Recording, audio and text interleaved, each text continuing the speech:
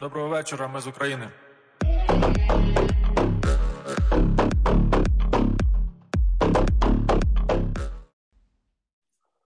Hello, it's Zachary Peak and Jolly in one more amazing day of this shitty fucking war. This is our Speak Freely podcast, near daily, almost daily war journal. Also, sometimes called Speak Shitty. Given the circumstances In these days, it's more often speak shitty. Yeah, it's almost 1:40 in the morning.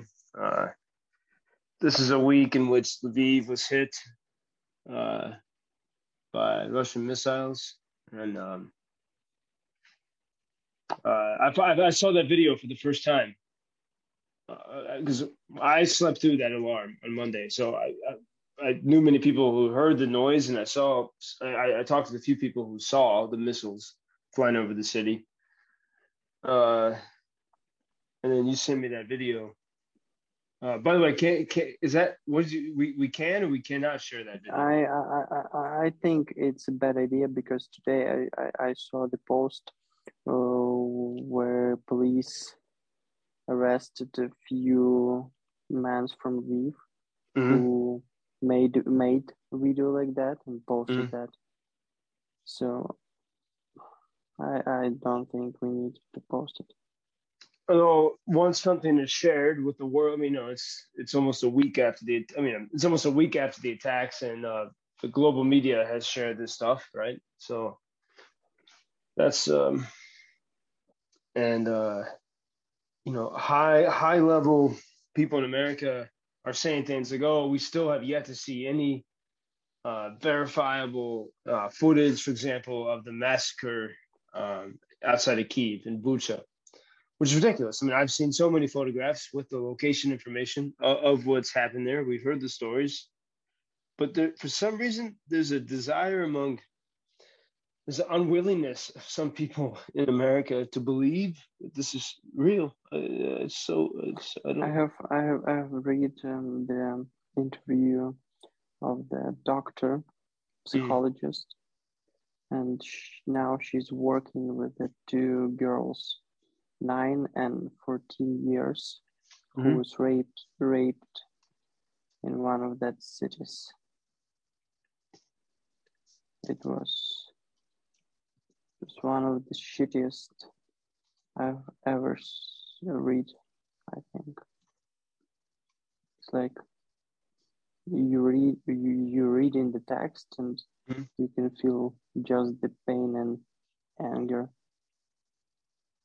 Yeah, and that's when I was on the radio today. The host said he said, he's like, I gotta wonder, maybe 1 year from now, 2 years from now, 3 years from now, the people are going to be saying to the world leaders, why did you let this happen? It's the same thing. Why did you let the Holocaust happen? Why did you let the Holodomor happen? And once again, the world, why would you let such atrocities happen? Will we ever learn? Will we ever care will we ever care before it's too late, or do we only want to care afterward? Yeah. They used to care after all the time. Make a movie about it. Because the world's leaders are bastards, and they are not much better than the Russian soldiers in Bucha, Irpin, or other cities in Ukraine now. They are not better. They just not carry guns and do that stuff in public. Like when Boris Johnson was walking the streets of Kyiv and he said, was it last week when it was safe with President Zelensky? And he's like, he saw some Ukrainians on the street. He said, I'm 100% on your side. No, it's like 30%. But even in that case, he's more care about that than most of the world's leaders. Yeah, you're right. He came here. which was a scary enough thing to do. I saw a story in the American media, and I just saw it yesterday, but it came from early in the war. And they were saying, the Maidan was a mistake. If Ukrainians had not had the revolution of dignity, this wouldn't be happening. Yeah, if Ukrainians had not said, we want to be free, then they wouldn't be under threat.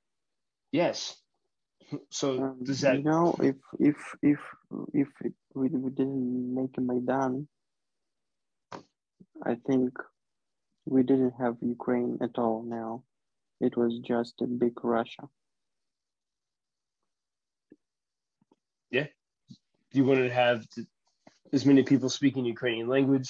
You wouldn't have a sense of identity. You wouldn't have had the past 8 years of your culture and music and prosperity. And man, you were part of Maidan. Did the CIA pay you money to be part of it? Who? This CIA? CIA? Man, I still don't have a motorcycle. 8 years later. If they paid me, I used, I think, all that money at that time for a motorcycle. So no, they didn't. Unfortunately not. A lot of Ukrainians opened the eyes for a lot of things. What is going on in Ukraine, and who is Russia? And now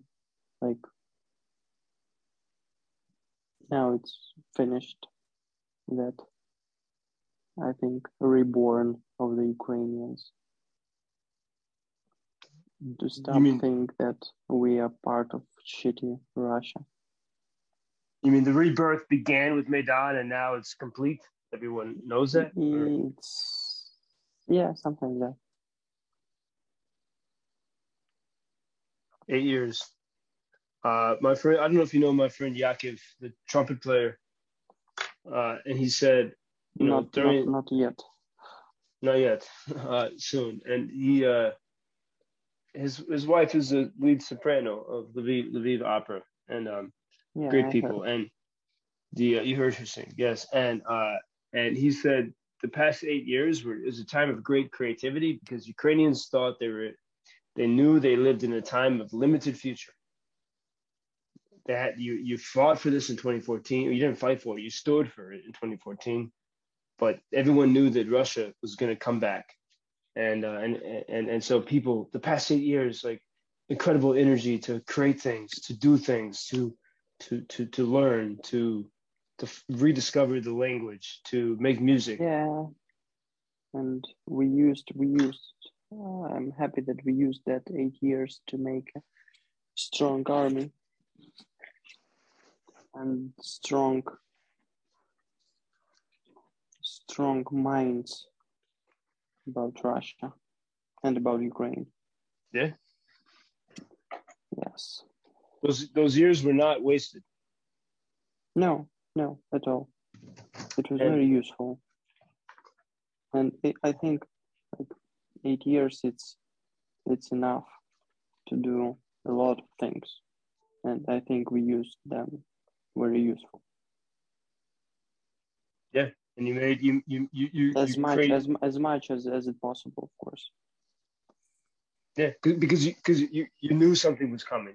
The Ukrainians never said, "Oh, we're safe forever." You knew this could happen. You knew this would happen at some point. Yeah. And even the people who told no, war is impossible now, they knew, like, they just lied to themselves, but they knew that in one day it has to happen, because that motherfuckers never stopping. They can stop only if we'll kick their asses. We have to win, so let's take a rest to have power to fight. Indeed. And happy it's Good Friday here in the East. And with that, we'll say thank you and good evening, Do Pobачення, till we talk again. Joe Lindsley, And Zachary Peak. And As find usual. more as usual, and find more at lvivlab.com. This is Speak Freely. Or yeah, if you want, you can support us there. It will be appreciated. Yep, we keep working every day to get as many supplies as we can to soldiers and hospitals at the front lines. And piece by piece, we try to make sure everyone is outfitted with everything they need. And we're working, doing a lot to sort of fix these supply chain logistics with all the emotional support and great support from around the world to make sure it actually gets where it needs to go. So lvivlab.com and speak freely / speak Shitty. And with that, we'll say good night.